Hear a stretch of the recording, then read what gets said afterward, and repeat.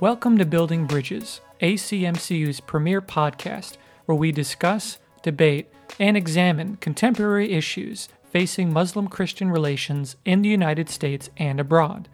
I'm your host, Andrew Condon, Digital Communications Manager for ACMCU. The Center for Muslim-Christian Understanding was founded in 1993 at Georgetown University with a mission to improve relations between the Muslim world and the West, building bridges of understanding between Islam and Christianity. In this program, we will speak to experts, faith leaders, authors, and influencers about how their work is shaping the discourse and fostering interfaith dialogue within their respective communities. Dr. Abbas Jamshidi has recently finished his doctoral degree in comparative literature at the University of Maryland, College Park. In his dissertation, Dr. Jamshidi mapped the trajectories of the representation of Arabs as the other in Persian and Parsi literary traditions. He has published on ethnocentric tendencies in modern Persian literary criticism, and most recently, he finished drafting an article on Shi'i passion plays and how historically these plays were used as an apparatus for representing the Sunnis as the other of the Shi'i in Iran. Dr. Jamshidi recently gave a talk here at ACMCU in December and got a chance to connect with us for this episode of Building Bridges. Well, thank you so much for taking the time to talk with us here on Building Bridges. Thank you for having me. And just to give our listeners a sense of your background and why you chose to study the field that you did, could you give a brief summary of your experience, what you're studying, and what brought you to that field?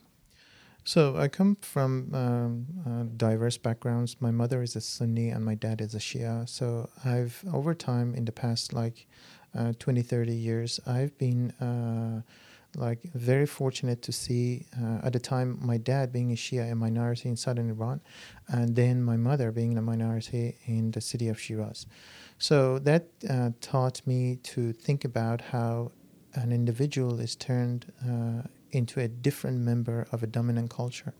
So I fell in love with the topic, and I honestly feel it with every bit of my life. And flash forward when I wanted to continue my studies and build a career for myself, I found that the best thing to do is to look at what is inside me and start working on what makes the Sunnis the other of a dominant Shi'i culture, and in addition to that, why Iranians. My mother is a minority, but she taught me terrible things about Arabs. So it's amazing. That's very common in Iran. So ethnic animosity toward Arabs in Iran is a big deal, especially in the past 30, 40 years. Now, I turned this. It wasn't an easy job, and with a little bit of theoretical background, I could make a few discoveries. So this othering that you mentioned in your talk, it's something that does occur in many cultures. For the topic and the subject matter focus that you're touching on specifically, what would you say was the root of this othering in Iran, in Persia? As far as the Arab other and the process of othering the Arabs is concerned, and then we can talk about Sunni others. And by the way, we have Jews and just most recently Baha'is as the Arabs. So other people can talk about them, but I have only limited myself for practical reasons to Arabs and Sunnis. Now, the rivalry with the Sunnis is basically because the Safavids in Iran were about to establish a new empire for themselves, and in order to separate themselves as far as the identity is concerned from the Ottoman Empire, which was the hegemonic source of Islam at the time, they needed to create a new system of belief with new rituals and practices that people could adhere to, and the community may be established, community of believers may be established. So probably, I shouldn't be saying this, but naturally they gravitated toward antagonizing the Sunnis in order to establish Shi'i identity in contrast in the opposite that identity that was established at the time, Sunnism. Now with the Arabs, it's the same process, but it's amazingly achieves itself in a different dynamic. That is more of Iranians feeling that they are superior because of the ancient heritage that they've got, and nationalist Iranians, I should be saying that not all Iranians are like that.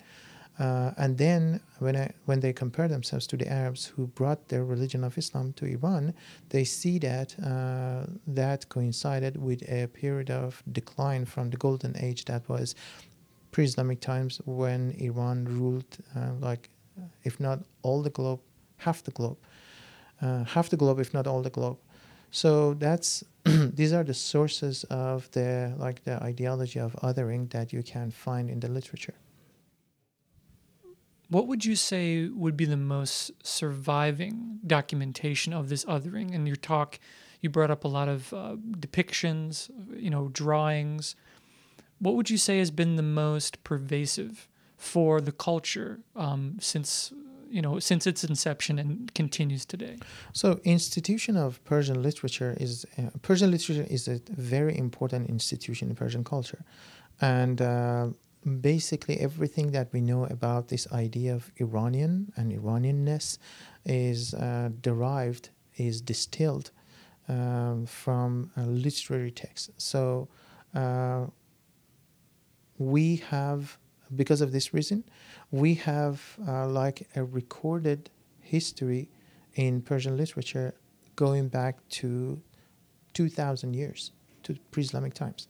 So in the institution of literature, in literary texts, you can very easily see how these ideas are formed, transformed, fought against, and polished over time, and turned into a reservoir, an ideological reservoir.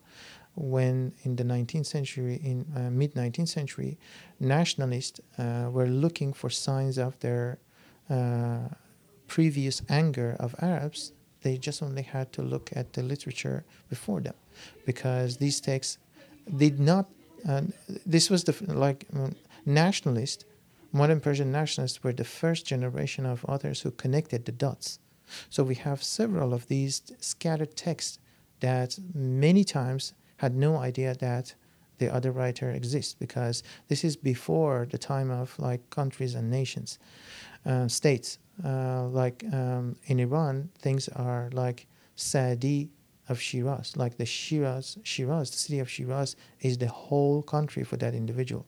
So he lives in this state, another writer lives in another state, and these two most of the time have no idea that others exist, and they are on the way to become the canonical figures of Persian literature.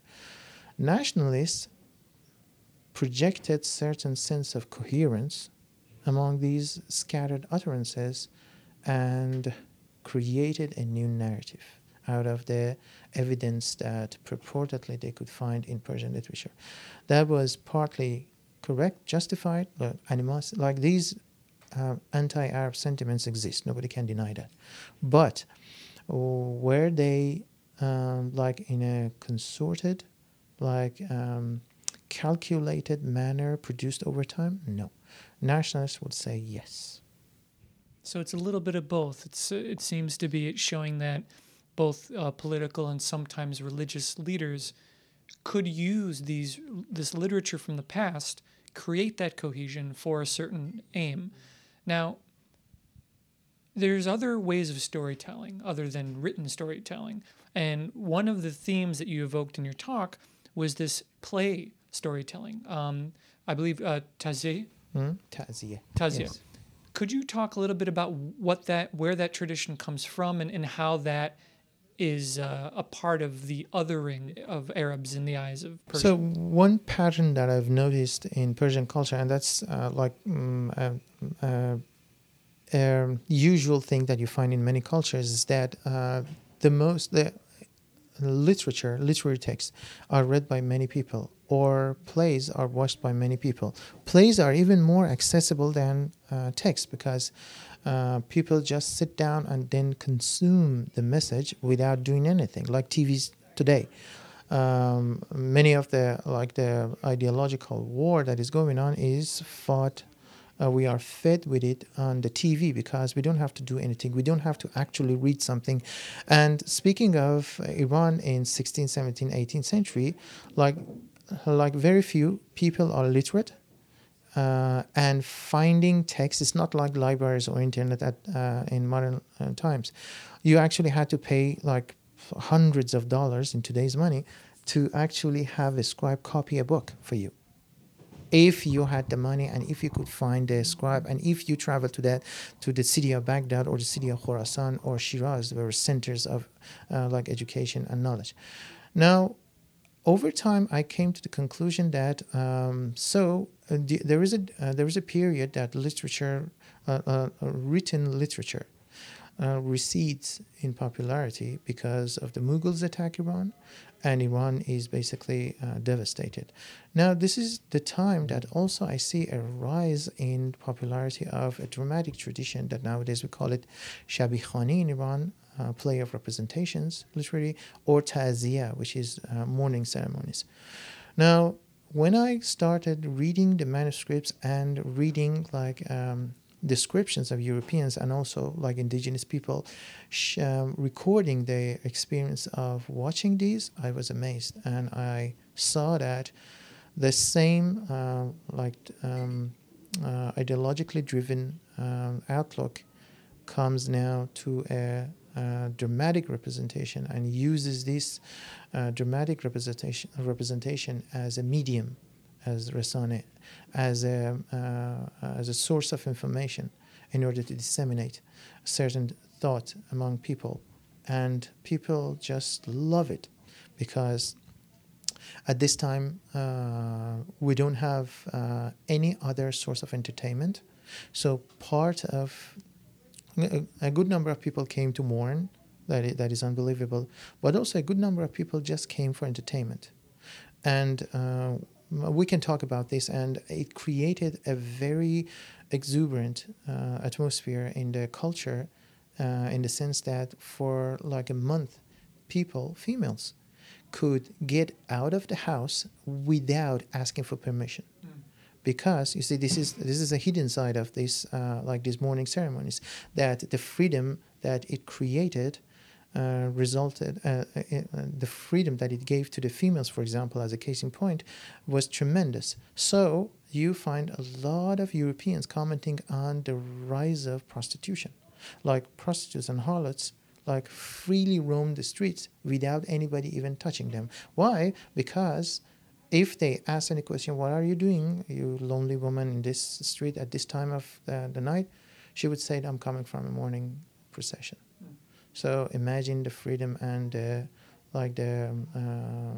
convenience that it created for the less privileged members of the society. It's a very complicated picture, and I just approach it from one angle, and that's how text may be used as vehicles for mounting wars against people that are not friendly with us. Do you think at the time when these plays were becoming more a part of sociocultural experience within the communities, do you think that regular people, not scholars or faith leaders, understood that depictions of their neighbors were overtly being used as a sort of coercive political tool to influence thoughts of the other? I would doubt it because at the time we know that the majority of the people coming to these, I'm thinking about my sources and the descriptions that we have of the spectators, like 80%, 90%, if not all of them, are very simple, like ordinary people who come for one reason, to mourn the death of their favorite imam. So where they did they understand that they are being abused and fed with a certain political ideology? I doubt that. And I doubt that because also because like love for the imam and animosity toward his perceived enemies is two fundamental precepts in Shiism. So by tapping into the most foundational aspects, fundamental aspects of your religion, you will find it very hard to separate yourself from what you're watching, because you think that it is an occasion that is giving you this is a performance that is giving you an occasion in order to be a better Muslim. So, but we know now, flash forward, of course, like in the modern world, with our like progressive, liberal approach to that text, to those texts, we understand that it wasn't just a realistic representation, and it was not free from certain political ideologies and nation-building motives. It's a very complex gem. Different sides have different. It has different sides. Depends on how you look at it, from the dramatic, aesthetic, or political, social. Now, you said that during these plays there were visual cues, i.e., the bad Arabs would wear a certain color and the good Arabs would wear a different color. Is that something that has also been a part of other storytelling traditions? This color coding of good versus evil, so to speak?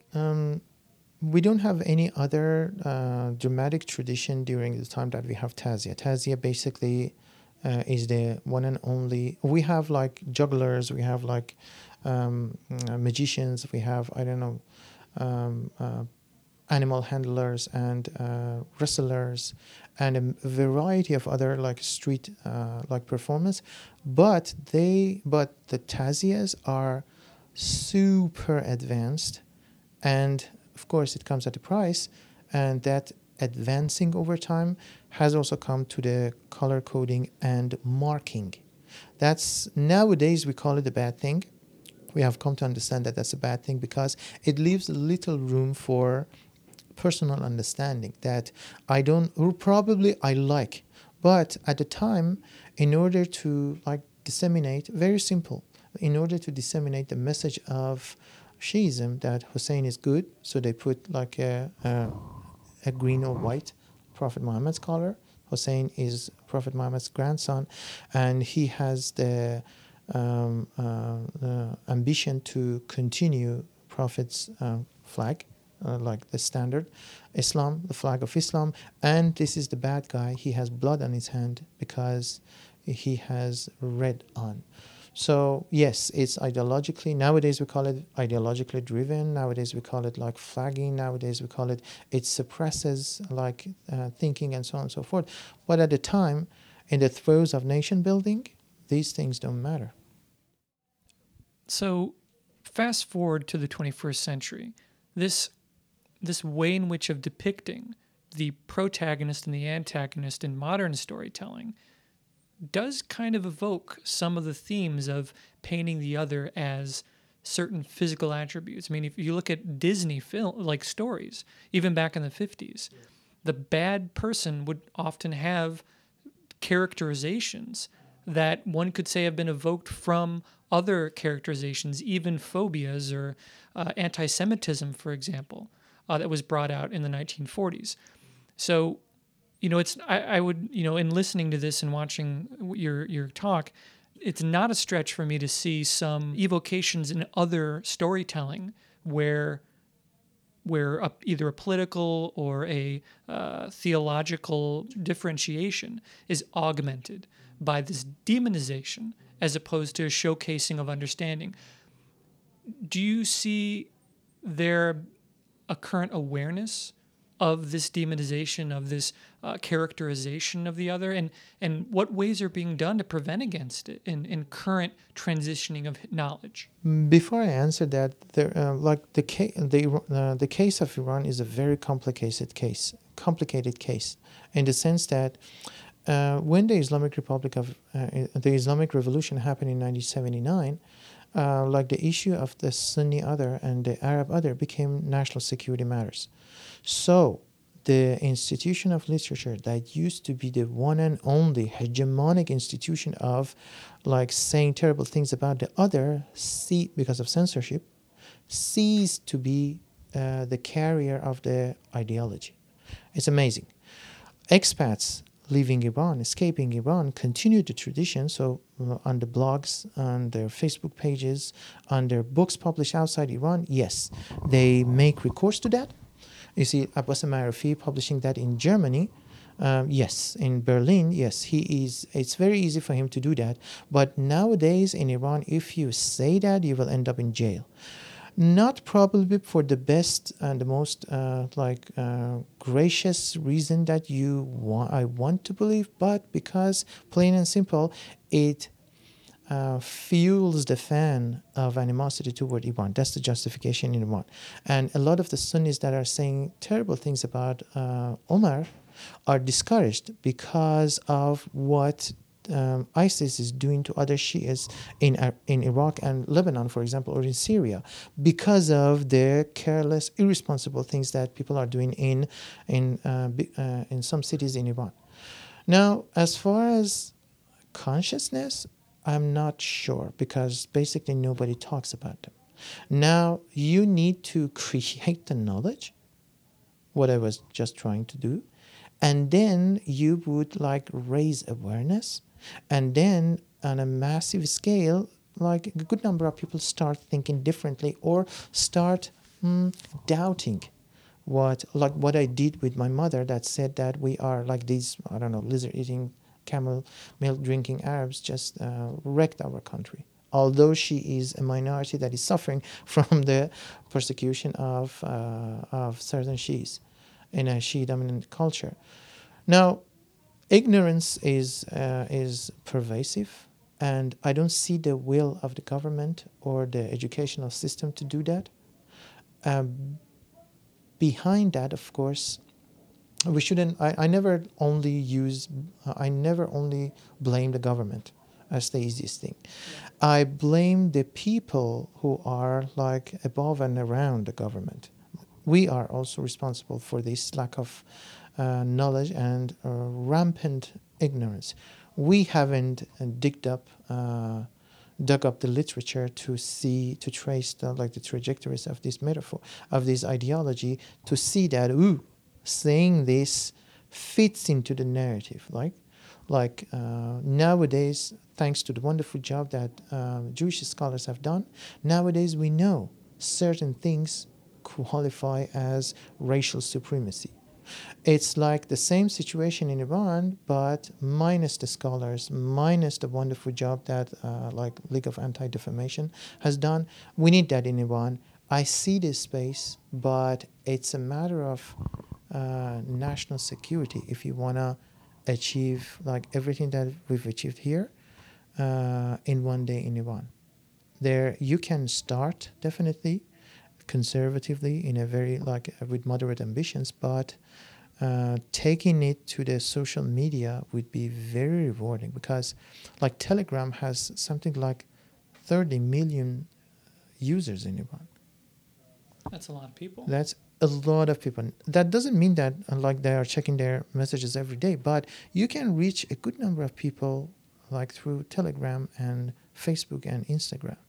I don't see that. I don't see the activists. I don't see the policymakers. I don't see on different levels. I don't see think tanks. I don't see anybody in an NGO driven by a rapprochement, friendship, even coming together to sit down to talk approach. I don't see that, because there is no money in it. There is millions of times more money poured into creating, repeating, aggrandizing the animosity. so that people would fear mongering. We call it fear mongering. Like the leaders of Iran and other like neighboring Arab nations are doing that wonderfully, pretty successfully, since Iran has been living under the fear of a military attack ever since the past 40 years. So we shouldn't expect the civil rights movement to thrive. So every time that my friends compare like the, I don't know, women rights activists or the women rights situation in Iran with the thing that we have in Iran, in America, I kind of laugh at them because they are thinking like ahistorically.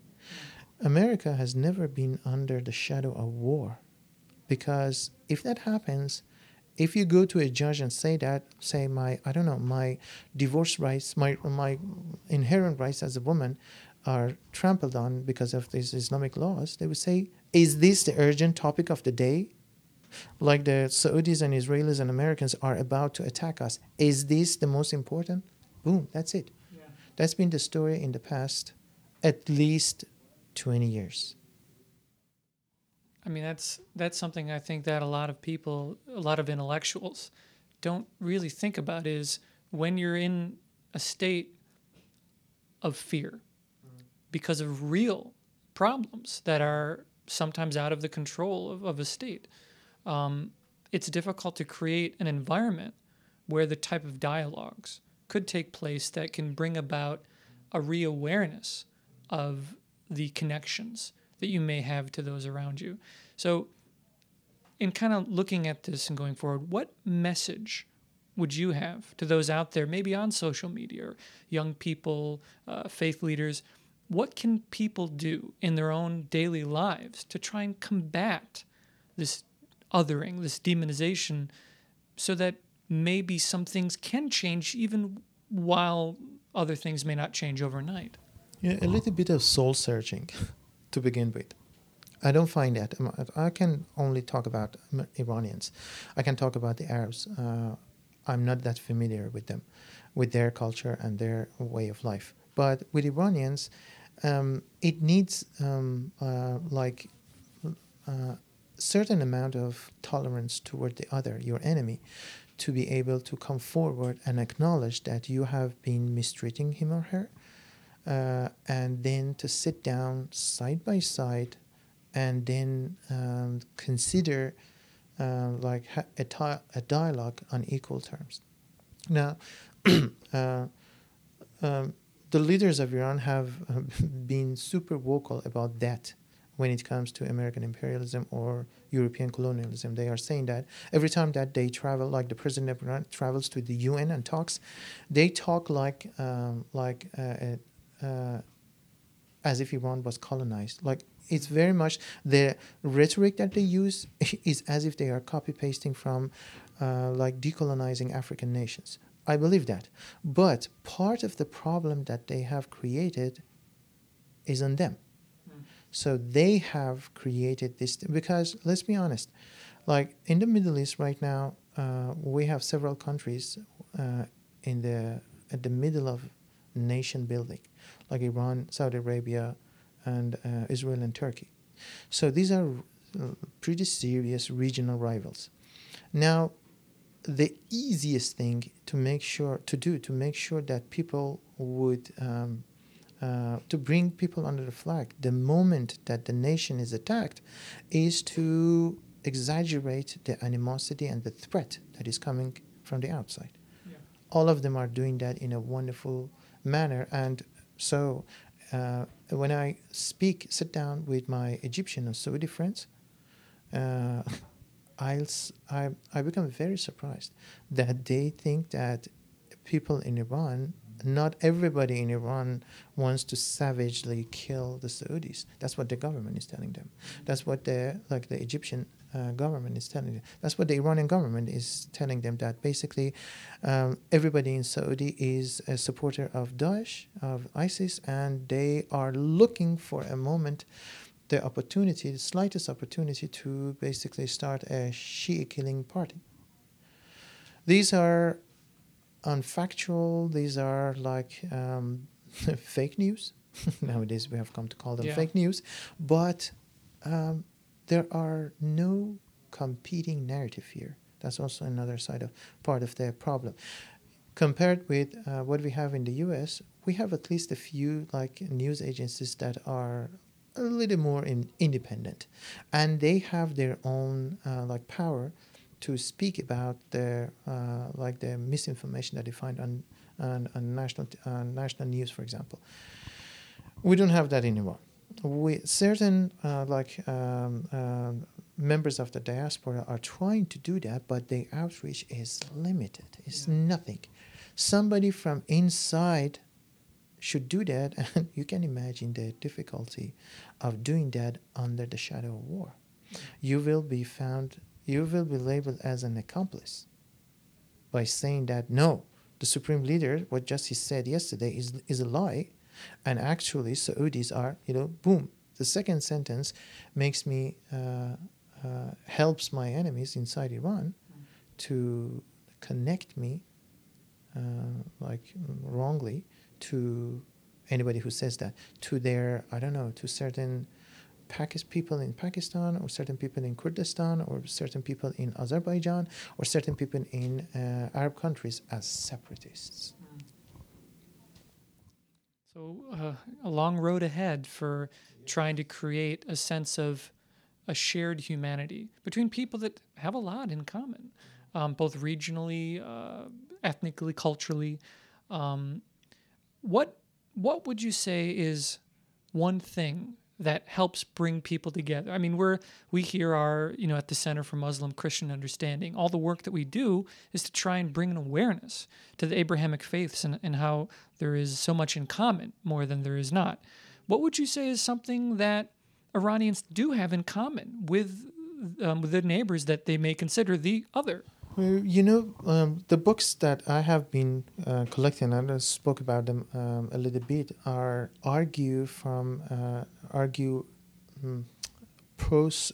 make a pro-Sunni argument from a religious standpoint. That should be half the picture. The other half is like civil rights. The other half is like the rights of Sunnis in Iran that have been disenfranchised and have never been hired in like top ranking positions. Did you know that? So that should also be something important, because many people. So let me give you an example. Like a terrible earthquake happened in Iran in the province of Kurdistan, a Sunni majority. Yeah. And I make sure that I add myself to these Telegram channels, that I monitor the interaction between potentially Sunni, potentially non-Sunni community, majority culture with the Sunni community. And because of the sheer tragedy that happened there, like other Iranians are, beautifully I could see in these channels that the Sunnis emerged for the first time as first humans, and then Iranians, and finally as a Sunni. Now, in this order, I guess people will find it much easier to approach each other. Now, these writers in Iran are doing a wonderful job, but how many people are still interested in religious debates? Limited number of people. And how many people would be promoted by listening to a discussion of camaraderie from a religious standpoint? It definitely alienates a number of people. So we need other publishers, and we need other scholars, other like activists, other people who would focus on the human rights aspect of disenfranchising the Sunni other from a religious standpoint. They are disenfranchised. They're like the poverty that you find in Sunni majority states is mind-bending. We can talk about that. I don't see the interest. I don't see even the scholarly community. I expected a lot from the Persian studies scholars, very progressive people, very liberal thinkers, and so on and so forth when it comes to their area of areas of specialty. But when it comes to the Sunnis and Shias, they basically are not as eager as they are, as you want them to be. So until we find somebody that fills the other half of the picture, makes it complete, we would not be able to see a real improvement. Now, these books are doing a wonderful job again by convincing believers. Not everybody in Iran is a believer. Yeah. By convincing the believers that, it's okay to be friendly with your neighbor who also supports the person that kills your favorite imam.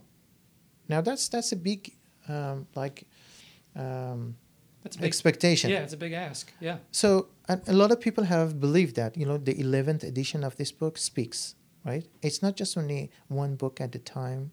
They are reprinted multiple times because they are creating certain, I call it counter-sectarian, that they have come to understand that, you may have different opinions, but you need to live in peace. Another an expression in English, let's agree to disagree. They basically are trying to do that, and they are doing a wonderful job. Well, that is hopeful. It is. I'm very optimistic, and the more I buy books, the more I'm convinced, because they are adding to each other, and they are basically trying to break new grounds. But unfortunately, they never, because this is not area of specialty and probably a red line. They never touch on the ugly side of the everyday life of the Sunnis. They speak about their presence in the mosques. They speak about tolerance and not disrespecting their holy figures. Yeah. But they never talk about the poverty in there, because it's outside there. Now we need somebody that talks about that in a real, communicative manner, not just, again, another scholarly work that just only 400 scholars, to be optimistic, reads and just libraries buy. No, something that people may read and connect to, like Telegram channel that I told you, that these heartbreaking pictures of Sunnis speaking. Some of these Sunnis in Iran even don't speak Persian. They only speak Kurdish. Yeah. Now trying to speak some rudimentary Persian, thanking the non-Kurdish, non-Sunni community for the donations that they've sent to her. I saw this myself. It's very encouraging. I have goosebumps. So these are beautiful images that we can use in order to create that ideal that I have in mind.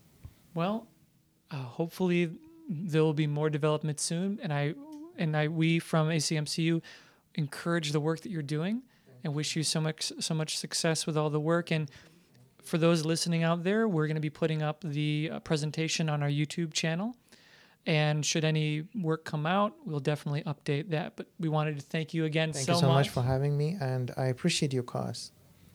Thank you so much. Thank you.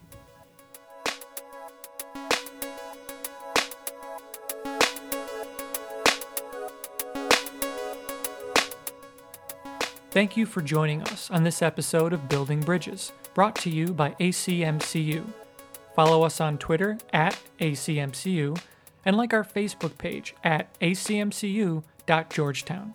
Feel free to submit any questions and tune in for upcoming episodes.